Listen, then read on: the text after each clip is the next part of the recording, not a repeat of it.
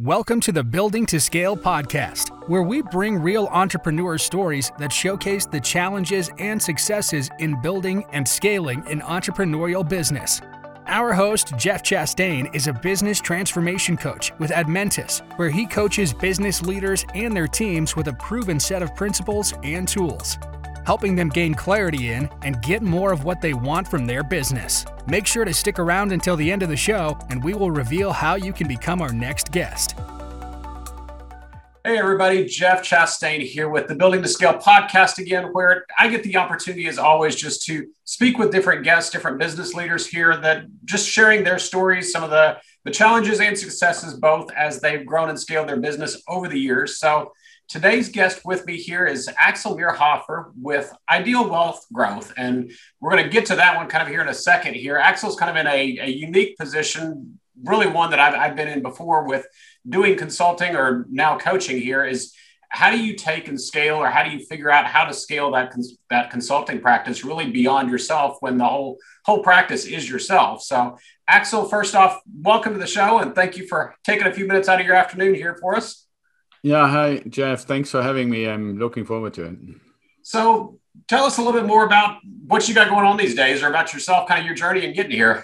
Yeah, absolutely. Thank you. Well, people will quickly hear I have somewhat of an accent that comes originally from Germany. So I came 25 years ago with the German Air Force to the United States as part of an exchange program, and did that. And then, several unexpected additional jobs were given to me in the Air Force to work together with my US Air Force colleagues. So it ended up what was originally supposed to be like maybe 2.5 years, ended up being 6 years.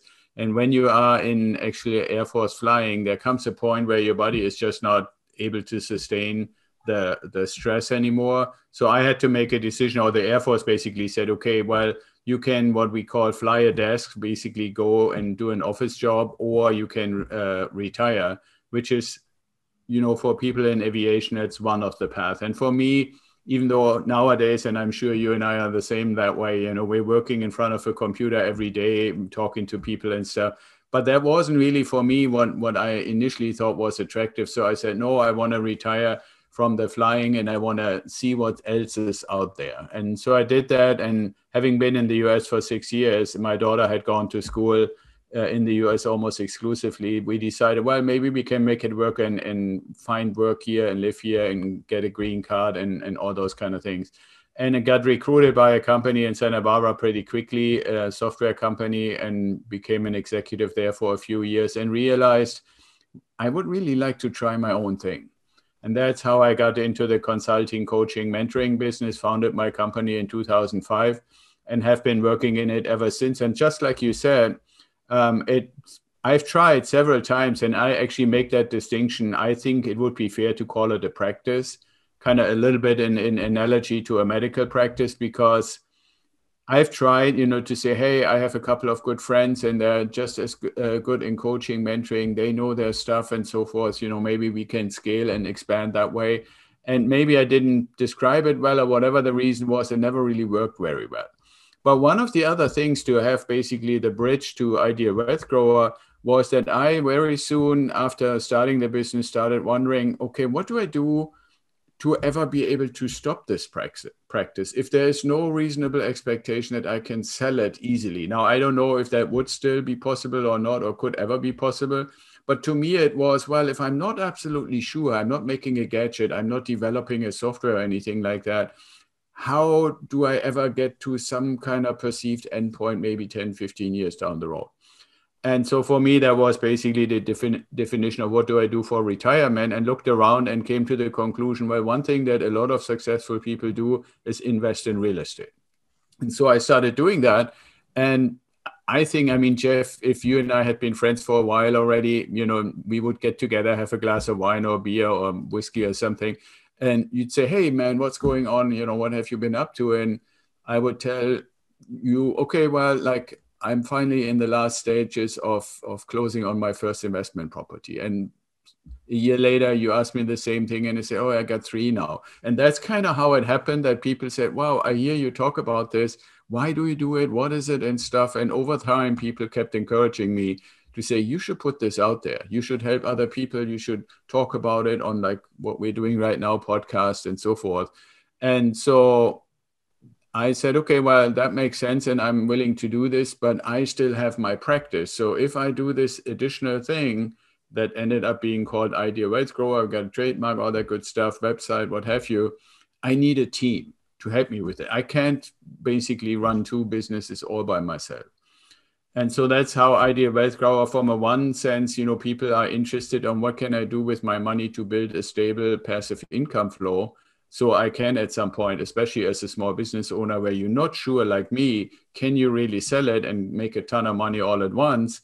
Well, then I wanted for me to have the, kind of the reassurance, if you want to call it that there would be a point in time where the passive income is large enough to say either I scale back or, I basically close the main shop or something like that. That's how this all came together, basically, in a nutshell. No, it makes a lot of sense. And like you said, I'm kind of in the same path right there, and been in with other businesses. I did actually software consulting for a number of years back in the day. But yeah, it's that long-term looking at it, because when you're in the consulting world, even in the coaching world, kind of a thing there, most of the value really is built in your head right there. And like you said, you're at least we're looking far enough down the road to say, hey, at some point I want to retire and not be doing this all day, every day, kind of a thing there.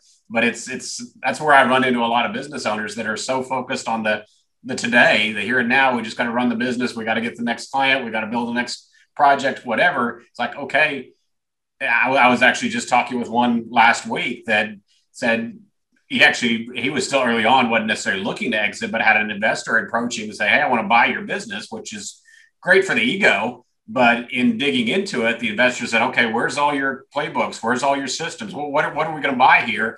And the guy was like, well, I guess I can write it all down for you. You want me some notes? It's like, you can just see zeros falling off the purchase price there, because the whole value of it, and your same kind of situation, all of it's in your head kind of a thing. So when you step out of the business, there's no value to turn around and sell. So I obviously like the forward looking on it there, but still like the other concept of the wealth grower, because if you can grow something on the side, build up that passive income stream, build up something else that you do have true value in it at that point, that's to me one of the keys. Because if you're not careful with any business right there, you're being short-sighted, just saying, hey, I got to focus on the fires in front of me right now, not the long-term stuff. Yeah, there's also, I totally agree with you, Jeff. And one thing that I learned very early on that was perplexing to me, coming from a military background, and I thought I had pretty much seen or understood how life fundamentally works. And when I got into business, for me, it was clear, okay, I want to make as much revenue as possible and pay as little taxes as possible, right?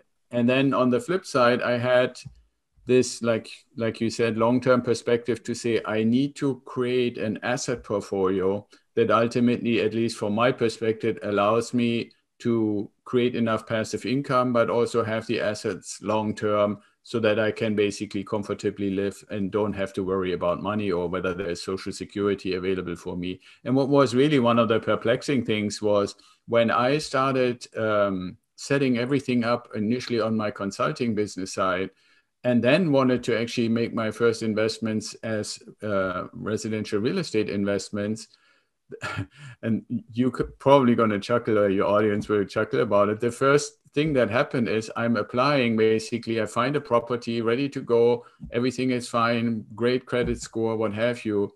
Go to the lender, say, okay, I want a mortgage for this investment property. And like 10 days later, they call me and say, well, we looked at it, we don't think you qualify.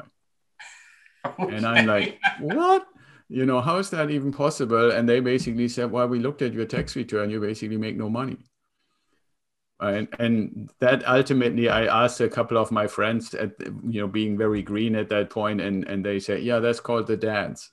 I said, what do you mean the dance? And they said, well, it's the dance between how much are you willing to pay yourself and pay FICA and Social Security and all of that, so you can show actually a reasonable income without going crazy, knowing that you have enough expenses that you could actually claim not to pay these taxes. But if you don't pay any taxes, you will look, and the running joke in my circles was, I would be better off, and nothing wrong with managing a McDonald's, right? But it was basically, I would be better off if I were a manager of a McDonald's than owning my own relatively successful business, because the dance would look much easier if you just have a W-2, right? And so that was an interesting experience. And I kept that in mind when we started Idea Wealth Grower, because I knew, and I know, and I think it is in our day and age, especially with the pandemic now, important to ask ourselves, how will conducting and scaling business in the future look like? And so I really thought about that for a little bit and decided I need to maintain agility and flexibility to the maximum extent. But how do I find good people? Because in my consulting business for some little side and admin jobs, I looked at like Elance and Upwork and stuff like that. And again, maybe I was just unlucky, but I didn't really have great experiences with that, right? So now I'm actually happy to say I have a great team that keeps growing slowly, and none of them is really W-2. And we're just really kind of like what you always want in a business, like people that work professionally, do their thing, but it feels more like a family than just employees. And they're not really employees anyway. So, it's a different model. And I'm very glad that I went on that journey, and it keeps impressing me. Yeah, it's definitely, because I've talked to a number of different business owners actually on the podcast kind of thing about pluses and minuses, kind of a thing of outsourcing and doing contract work like that. And there is definitely a challenge to it. And especially once you're looking at like the Elance and the eWork or Upwork and stuff like that, everything's focused around the rate. And when you're just winning on rate, it's the same thing I look at in business. Okay, if that's your only selling point is you're cheaper than your next competitor over, then you're going to lose, or else it's a race to the bottom kind of a thing there. But with the contract side, if they're only in it for pick your dollar amount, 20, 25, 30, whatever the dollar amount is kind of a thing, and then your competitor or somebody else comes and offers them $5 more an hour, there's no bond there right there. They're going to sit there and jump. So that's your comment there about building it as more of a family, building more of a relationship there with them, rather than just being a wall right there that you toss work back and forth and toss invoices and payments kind of a thing back and forth, I think is really the key there from what I've seen before. So I'm curious kind of how you went about building that, or how you went about changing that. Because I know we had talked about a couple other platforms, but the reality is it's still a transactional based relationship unless you put more into it than that. Yeah, absolutely. I mean, one thing that I actually first did was to look, is there anybody out there other than a traditional employee, like recruiting company or talent search company or something like that? And I don't mean Indeed or any of those online platforms. I mean, like, there are on the executive level recruiting companies, but more like on the support staff kind of level. And I didn't really find one or any that I would say were in the traditional sense recruiting companies.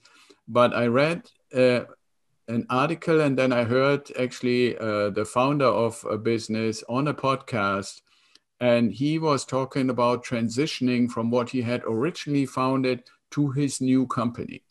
And I thought that both the things that he was mentioning on the podcast, and I then researched it and ultimately became a customer, were really relevant to me. The one was was the founder of a company that wanted to do these kind of gig type jobs in a different way, where the company that offers them, like the Elances or the Upworks of the world, their company, and I don't need to make a secret out of it, they call it Free Up, right? What they basically do, or freeing you up from, is the recruiting and searching of the people, but not just by saying, hey, come on and plaster something like you said, and the lowest rate wins, but by literally putting in the effort of vetting the people. And because of that effort of vetting the people and matching them to the project. So I, as the business owner, or you, Jeff, you go on and you write, what are you looking for? What are the skills? What do these people need to do? And they go out and look on their bench. Who do we have who meets those skills? How have they interviewed? What is the range? What are the times? All these kind of circumstances. A little bit what a more senior recruiting company would do as well. And then they match you up. And typically for all my folks that I got through this approach, we interview 2 or 3 people typically after that preliminary vetting and assignment and matching step. And there was only once where we had to go to a second round of another 3 to find them. And the other thing is that right from the get-go, the question is, are we looking for like a gig or a project, or are we looking for a longer term engagement?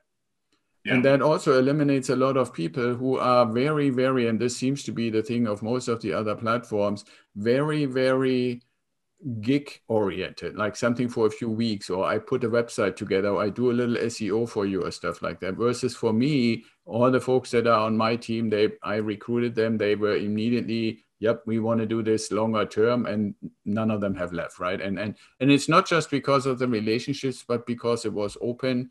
This is more or less like a job, it's just not full time. No, it makes sense. And even from a hiring perspective, whether it's like you're saying, contract right there versus employees, to me, that's kind of always been one of the fallacies or one of the issues with the hiring process is you go look on Indeed or something like that, and it's just this laundry list of skills. It's like, okay, you got to go deeper than just skills. You got to figure out how can we build that cultural fit? How can we build that additional bond? How can we set up more of the relationship at that point? Something deeper than just, hey, can you do some SEO work and other thing like that? If it's a gig like that, if it's a project, that's one thing, because like you said, it's probably short term and done. But if especially when you're looking a longer term relationship like that, it's got to be more than whatever it is. Can you post to WordPress? Can you update my website? Can you do whatever the case may be right there? And there's got to be something more to it to have those kind of relationships there in place.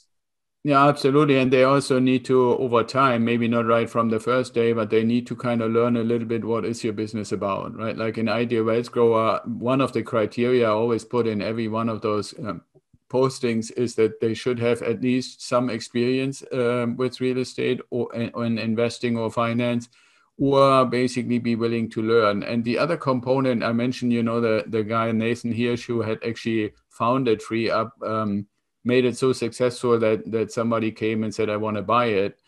And then, I don't know if I can call him a friend, but we know each other by now quite a bit. And I asked him, like what happened then afterwards? And he said, well, after we did the sale, I asked myself, what was this one piece that I didn't really get to add to FreeUp that the business owners who actually hire somebody would probably still really be in need of? And that became his new business. And he calls that Outsource School, which is a really fitting and almost very literal name, because the thing is, now you get somebody, let's say, who's really good with WordPress, like you just said, right? But they don't necessarily know you. They don't necessarily know exactly what you're looking for, but you don't know them either, right? And if you take on a normal job in a mid-sized to larger scale company, they have this whole onboarding process. Yeah. Right? Where you learn the systems, you learn the software, you learn how to submit an invoice or your time and all this kind of stuff. And so Outsource School, for me, I did this for my personal executive assistant for both companies. She's doing both now. To actually go through their training as a business owner. How do I actually interview and make sure that the person knows the things that I need? And they have little training programs in Outsource School where I can say to Nadine, who is my assistant for both businesses, take that training on how I want you to manage the calendar, or take this training on how to, and I don't need to create the training. I don't need to spend time. It's all video-based training already there. So those two pieces really allowed me to scale and build a team of now 6 people that basically not full-time, but each having a particular role in the business, serving our clients for mentoring or for putting our social media out and so forth. And it was a relatively comfortable, I would say, not easy would be the wrong word, but a comfortable way to bringing this team together and onboarding it and build. For me, I focus on the relationship building, and all the other pieces, the invoicing, the recruiting, the training and stuff, is basically done by these 2 entities. And that was really helpful. And I could imagine that people listening might say, yeah, I would like to add people, but maybe not full time, not doing W-2, not having a bookkeeper just for my employees and all that stuff. And I can say it's possible. Yeah.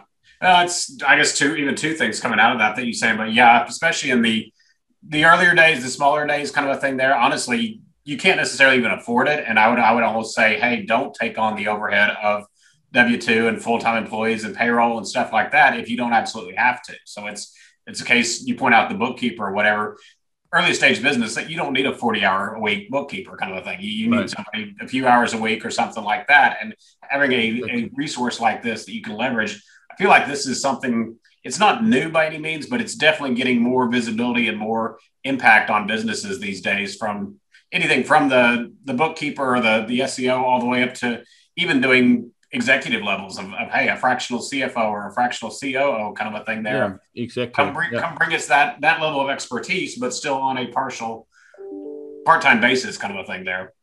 Yeah, exactly. And I totally support that. And I think you said it perfectly. You know, it's a little bit like this book from Jim Collins about Good to Great, right? Like you start out with your little dune buggy, right? And then it becomes a vehicle with 4 seats, and then it becomes a van, and then it gets maybe a 15-seater. And ideally, if you really do it right, you end up with a Greyhound bus.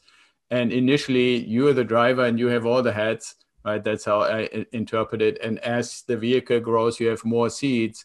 But if the seat for the person who was responsible for finances was okay when it was maybe a normal 5-seater car, is not necessarily the same person suitable for the Greyhound bus, right? And so having some flexibility in that sense and growing it as you need it. But I think the other important component is value of your own time, right? For the small or medium-sized business owners, I always challenge people when I do mentoring from the consulting side to say, what would you actually, if somebody were to literally just pay you what you think is fair value to your time, what would that number be? Most people that I encounter say at least $100.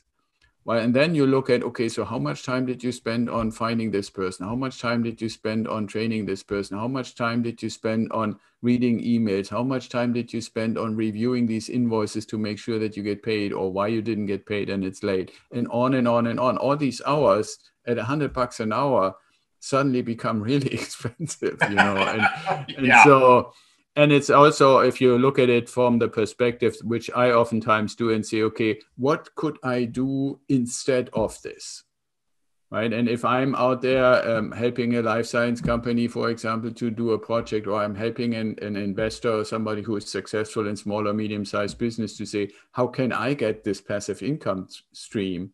Well, that's much more efficient than checking emails and checking appointments on the calendar or anything like that, when I can outsource that. You know? No, it makes sense. So I'm curious how, in going from your own to 6 players or whatever right now, how you kind of decided which hats do I take off? That, like you said, early on, you're wearing them all. How do you get to that point of saying, okay, I'm going to get rid of this one versus that one? Yeah, it started out with me basically spending too much time, in my view, to make sure that my calendar is efficiently populated and executed properly. And I know that, I mean, we're all getting all these emails as soon as we sign up for some sort of an event. We get like a reminder and another reminder, and it's in 3 hours and in 1 hour and in 30 minutes, and click this link and stuff. That's all good, but that's not my experience in regular business. This is only when either somebody wants to sell you something or there's some sort of a marketing deal engine behind it, right? So what was important to me is I checked how much time do I spend in populating my calendar efficiently, using Calendly and these kind of things. But then more importantly, that for those appointments, and I have a business like most other business owners that listen to your podcast, I'm sure have too. They have multiple clients like I do. Clients have different opportunities, different priorities and stuff like that. And what I got frustrated on, I have this German gene of always be there a few minutes before the time. Yeah. Some people didn't get that, right? So you're making time and you pick that 1 hour slot or that 30-minute slot that you had available, and then they don't show up, or they don't show up for 15 minutes and stuff. And so that was one of the important things for me from an efficiency point of view. How can I get better time management? Not because I didn't do it well, but it was a waste of my time to spend hours and hours every week. And so Nadine is doing an amazing job doing that, right? And it took a while. It's not just you bring somebody on and next day they can run your calendar, but now, I mean, everything that comes in, she makes sure that they get the reminders, and even across business, researches this stuff, makes sure that the invoicing happens and so forth, and gets reminders out and all that, and that gives me the time to actually be there and do my thing, right? Yeah. And that is an amazing benefit. And the same thing with social media. Could I, or was I able to post? Yeah, sure, but it's not really proper value for my time, Well, and I think that's almost really the key right there. It kind of goes back to your other comment about, okay, what's your time worth? And then saying, okay, am I getting paid that to post on social media or to do it's stuff that has to be done. But at the same time, you can probably, especially early days, and especially doing an outsource like this, you can find somebody that is more effective, cost effective kind of a thing there to take care of some of that stuff pretty easily. Yeah, and it's also, I mean, since your show is scaling, right? Like for me, it was important. How can I add more clients, both in Idea Rights Grower and in my consulting business, without having to work 100 hours a week? Yeah. Right? And the only way to make that work was to say some of the things where my time is not best spent need to be done by other people. And everybody listening might say, well, that's the normal model for employment. But I think the difference now is that we really want to look for talent, not so much, are they close to me? Can they come to the office? Can I put them in a cubicle? Can I pay them W-2? But where's the talent, even if it's only a partial, from a full-time to part-time kind of approach, where's the talent? And to me, if the pandemic has shown us one thing, the talent is only dependent on a high-speed internet connection, not on the location. Yeah, no, I think that'll be yet another big shift kind of a thing just going forward, because there was definitely, it almost seemed to be based upon industry. There was some industries that were a lot more open to that, but yeah, a lot of companies, a lot of business owners I was still dealing with were, yeah, we need everybody here in the office kind of a thing there. It's like you're in a lot of ways artificially limiting yourself for now, because if you can open it up, even say, hey, we're going to open it up across the US, you don't necessarily have to go outside the US, but now you've got a much bigger talent pool right there that you can draw off of if you can do the remote work. And it kind of, like you said, bright side of the pandemic, silver lining, whatever, kind of forced a lot of people's hands to say, okay, now we have to try this. And sure enough, it's actually, in many cases, working pretty well. So yeah, I think it'll be a definite shift on the mindset for both the business and the employer at that point, because even as an employer, I can be a lot more pickier. I've got a lot more options open at that point, that I can work for a company on the other side of the country. Yeah, exactly. Well, and that's exactly my point, right? Scaling is not just in size of people that are somehow associated with your business, but it's also geographic, right? Like now I have, for Idea Rights Grow, we now have clients from Canada. We have now just recently started the first clients from Europe. And the possibility or opportunity to make that happen also has to do with, do you have staff that actually live somewhere in that time zone and can be available to them at reasonable normal business hours? And so that wasn't necessarily an original intention of scaling and building my team, but the team is spread around the globe based on their talent that we can, I think I once looked at it, we could cover like 21 or 24 hours a day or something like that within reasonable, and so we do, for example, mentoring for somebody, a really executive level person in India. We're bringing in people from Europe now. We have Canadian clients and stuff, and Canada is maybe not that big a deal, but fundamentally to be able to spread and scale geographically, that is actually pretty exciting, because it also, for me at least, gives this additional cultural exposure. Right? It's not just only procedure, what can you do and what are the different rules for different countries, but it's also the people are different. And I think that's super exciting as a business owner to be able to deal and help them and make them understand how we tick and what we do, but also kind of have some empathy and some connection to what they need and how they operate. Yeah. No, yeah, it makes sense. And I hadn't really even thought about the customer support basically being around the world. But yeah, you're right to that it's once your business starts growing, that, yeah, it's easier to grow clients outside of the immediate geographic area now, but you can also support them a lot better with outsourced resources there as well. So yeah, there's just so much possibility to it with, like I said, with so much talent kind of thing really around the world, that with sources and resources like this, it's so much easier to build, and really honestly build in a cost-effective manner. I've had people talk to me before, and I don't recall if this was one of our conversations kind of a thing there, but you look at it and say, well, you're only paying them $10 an hour or $5 an hour, kind of something over in pick wherever it is, India or Central America or something like that. But the reality is their cost of living, their environment is so much lower anyways. You're actually still giving them a boost, probably pushing them above what anybody else in their area would get doing an in-person job kind of a thing there. So that kind of negative stigma to it is like, this is actually a benefit and a boon to them in many ways as well. Yeah, absolutely. I mean, I think anybody who is thinking about scaling, growing their business, either because they have to or because they want to, there's a certain, so at least for me, it's important to have a certain social and moral principle-based component to it. So I don't know if you and I talked about it, but I oftentimes have used the example of a guy who does the video editing for me, right? And he sits in the Philippines, and I had initially, when I first got in touch with him, no real idea what would be a fair payment, but I was surprised how low his request on hourly rate was.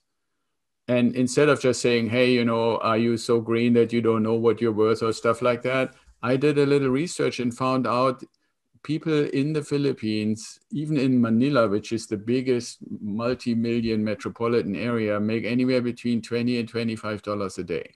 Yeah. If they're in normal employment, right? So when we talked and he asked me, how much do you think you need for me doing these videos? I said, well, I guess maybe 2-3 hours a day. I can't imagine it would take more because we're not doing videos every day, right? We maybe do 1 or 2 a week. He said, oh yeah, I can easily do that. And then he sent me his quote. And I realized for those 3 hours, he would make more than working a full day, full time in downtown Manila, let alone having to drive through the crazy traffic and all of that. So for him to have 2 or 3 clients like me, who he does 2 videos a week, he makes 3 times the wage that a normal person working in an office would make. Yeah. But to me, if I were to just say that purely nominal number, is that good? Is that bad? Is that minimum wage, above minimum, below minimum? No, that's not the right perspective, because you need to put it in context. Yeah. And in context, he makes, you know, if he were to work, and I don't know if he does or not, but if he were to work 8 or 9 hours a day, he makes 3 to 4 times as much as anybody else in the area. Yeah. Right. And so, I mean, if somebody came to you and say, okay, normal wage in the Dallas area is, I don't know, $45 an hour, I want 120, you would first pause, right? And that's basically what I realized. I'm not a bad guy by paying him 3 times regular wage, right? Which some people would say, well, you're paying him less than minimum wage in the US. Yeah, but it doesn't take minimum wage in the Philippines to do video editing, you know. No, it makes a lot of sense. And it, like you said, it does open up avenues for smaller businesses to be able to grow and bring in resources that they simply can't here. So, no, all good stuff. And I'd love to I'll always end up having to hold myself back on the end of these conversations, just like I keep going and going. But always like kind of coming back at the end just to ask, if you were to look back 5 years, 10 years, whatever the kind of time frame is in your mindset, is there anything that you'd say, hey, if I had just tried this earlier, if I had just done this earlier, things might have been smoother or been further along right now? Any kind of lessons learned, anything like that come to mind? Well, one thing that I can say, and this will not surprise anybody, I mean, when you start out in business, and like I said, I started my consulting work in 2005, so it's been like almost 16 years now. Yes, you're green in the first few years, but one thing that I had not enough on my radar, which I wish in hindsight that I would have started earlier, is how do you actually focus a good amount, not all, but a good amount of time on building real assets, right? And for me, the decision ultimately was to build these assets by investing in real estate. But even if you were to say, no, real estate is not my thing for whatever reason, right? And we could have a long debate about yes or no, why or why not or whatever. But to look at assets, whether it's, you know, the assets that are owned by your business or the assets that you own privately, whether they're real estate or stocks or commodities or something like that. And the main reason I say this is there were many times, and I would be surprised if not most of the people listening to the podcast would have can connect and say, I had that too at some point. And that is where business doesn't go as you expected it. A contract doesn't come in. The payments that you expected or planned for don't come in. Your costs suddenly jump up, but your revenues don't increase and stuff like that. And the thing that the asset building actually does is it gives you a certain level of calmness and security. And I'm very glad to say now I have this for the last few years, but I so much wish I had that after that initial kind of getting into the growth period, maybe between like after 2 or 3 years in the business and on from there. And it doesn't have to be hundreds of thousands of dollars a year or stuff in asset building. But I wish I would have started earlier just to allow myself to be more calm as you're basically guiding the ship through all the storms and all the things that happen, and not constantly saying, well, if the revenue doesn't happen, then I'm toast, right? Yeah. That, to me, that is really a matter of how many assets to support you. And I'm not talking about just savings or reserves. I really mean assets that kind of grow in value alongside. That's why I ended up in real estate, right? Because had I bought, let's say 12 years ago, at the height of the financial crisis, I had started to buy real estate, the stuff would be 3, 4, 5 times as valuable as I would have paid for it. It would probably outstrip by far how much profit my small business makes, or both business, right? But it's not a matter of would I convert it. It's just the assurance to say, well, I can navigate through a storm like the pandemic we had last year without constantly freaking out what's going to happen.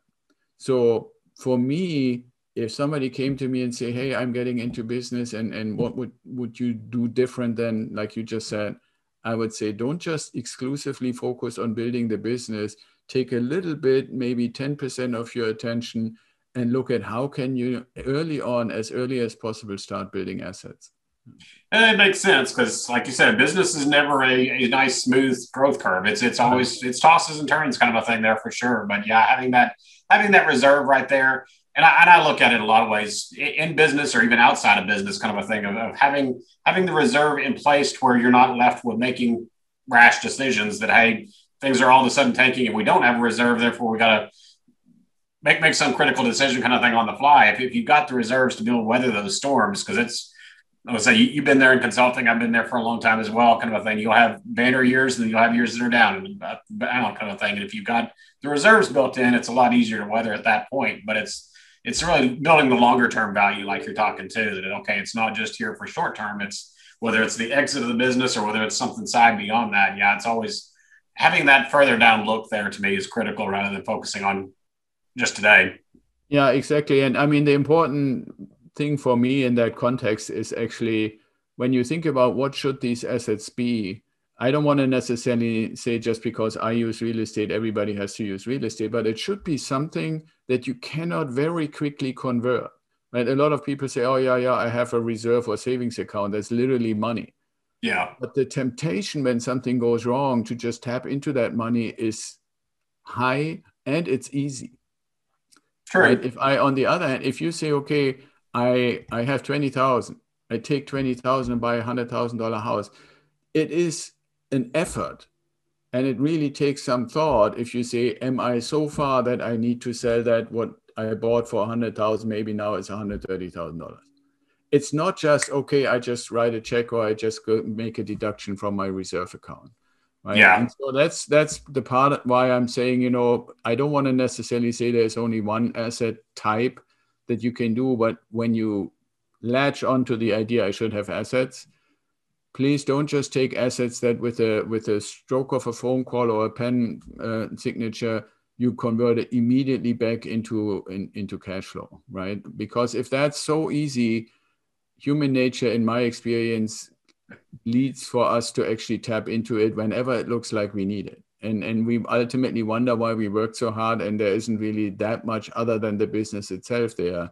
So when the asset that you put as your dedicated reserve is harder to convert, that it also makes you think twice, and it needs to be really, excuse my French, deep shit before you actually get to work with it. Yeah, it makes sense. And you're going to look at any of that as the longer term game. That, yeah, if you're, I'm real friends with a not real estate, but a stock investor kind of thing. He's like, yeah, if you're constantly in and out of the market, in and out, you're not going to make any money. It's all about the longer term game, the longer term thing, and investing in whether it's bonds or something like that longer term. But yeah, it's the same kind of idea, the same model, and it's got to be out there for the longer term investment. That if you, granted, they flip houses and stuff like that, but I suspect still in your game, looking at it, the longer term investment is probably still the more profitable one rather than buy the house, fix it up, turn around and flip it kind of a thing. You make a little quick profit there, but you probably don't get the longer term value on that.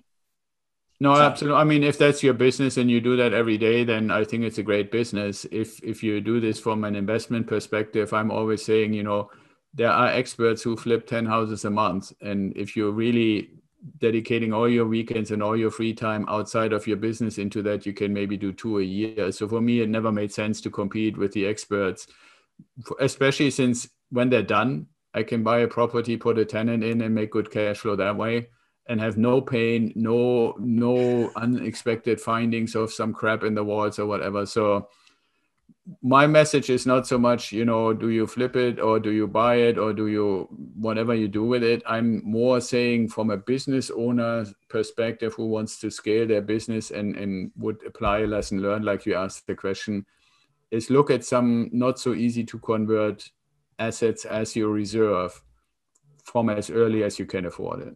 That makes sense.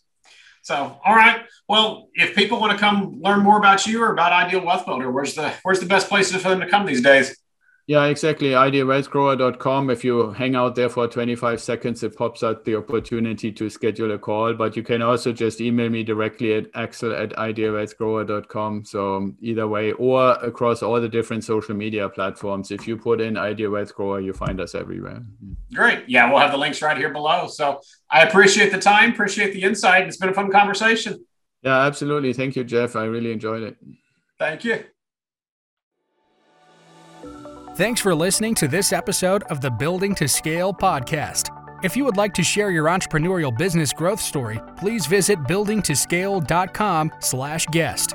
If you got something out of this interview, would you do both us and our guest a favor and share it on your social media accounts? Don't forget to hit subscribe in your player so that you don't miss any future episodes, and make sure to reach out to Jeff Chastain on any of the major social media networks, or check us out at admentis.com.